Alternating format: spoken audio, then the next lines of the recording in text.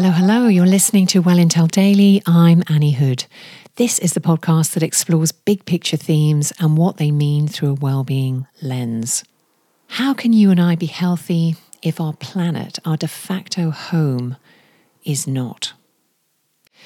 Mitigating climate change, conserving our limited resources, protecting biodiversity, they are all ways to ensure our planet is sustainable.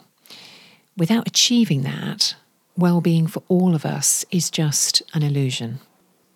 And in facing each of these environmental challenges, governments and international bodies surely have the most major role to play.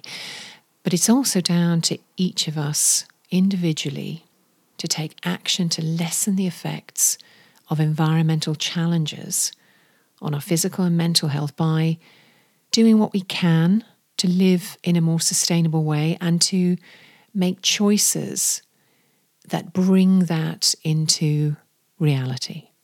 Food waste contributes to almost 10% of carbon emissions.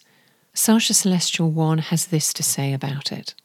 So a very large part of the climate emergency that we're facing is driven by inefficiencies in our food supply chain and the food that goes to waste. Everybody can make a difference through the fundamental belief that lots of small actions at scale can lead to transformational change. Another example is air pollution.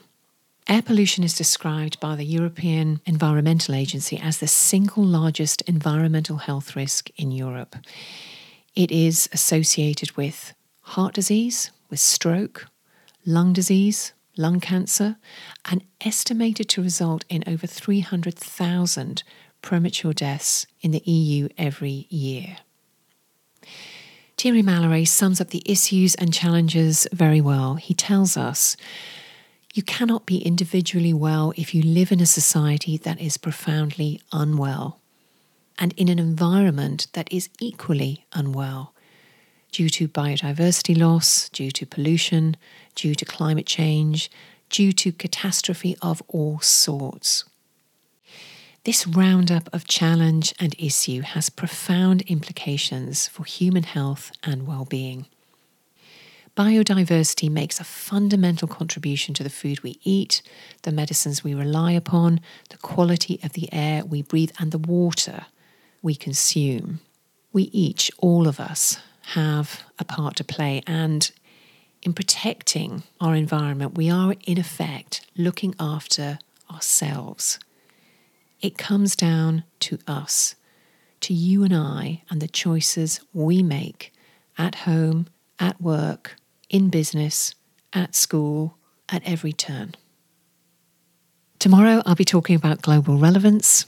Wellbeing isn't culture specific, it's universal. Do follow this podcast and I'll see you tomorrow.